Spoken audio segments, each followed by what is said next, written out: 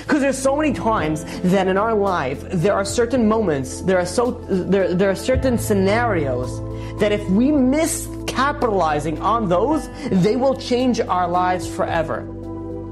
So the lesson that we can learn is that we have to utilize every single moment, every single scenario that we don't know. Maybe this is the scenario that will change my life.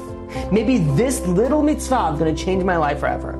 Maybe me going and dressing this modestly, this extra one time, is what's going to bring me my Yeshua, my salvation. Maybe if I go and I learn now an extra 5 minutes, maybe this is going to give me the salvation. Maybe if I'm going to go and I'm going to be careful to guard my eyes, and next time I walk in the street, maybe that's going to give me my salvation.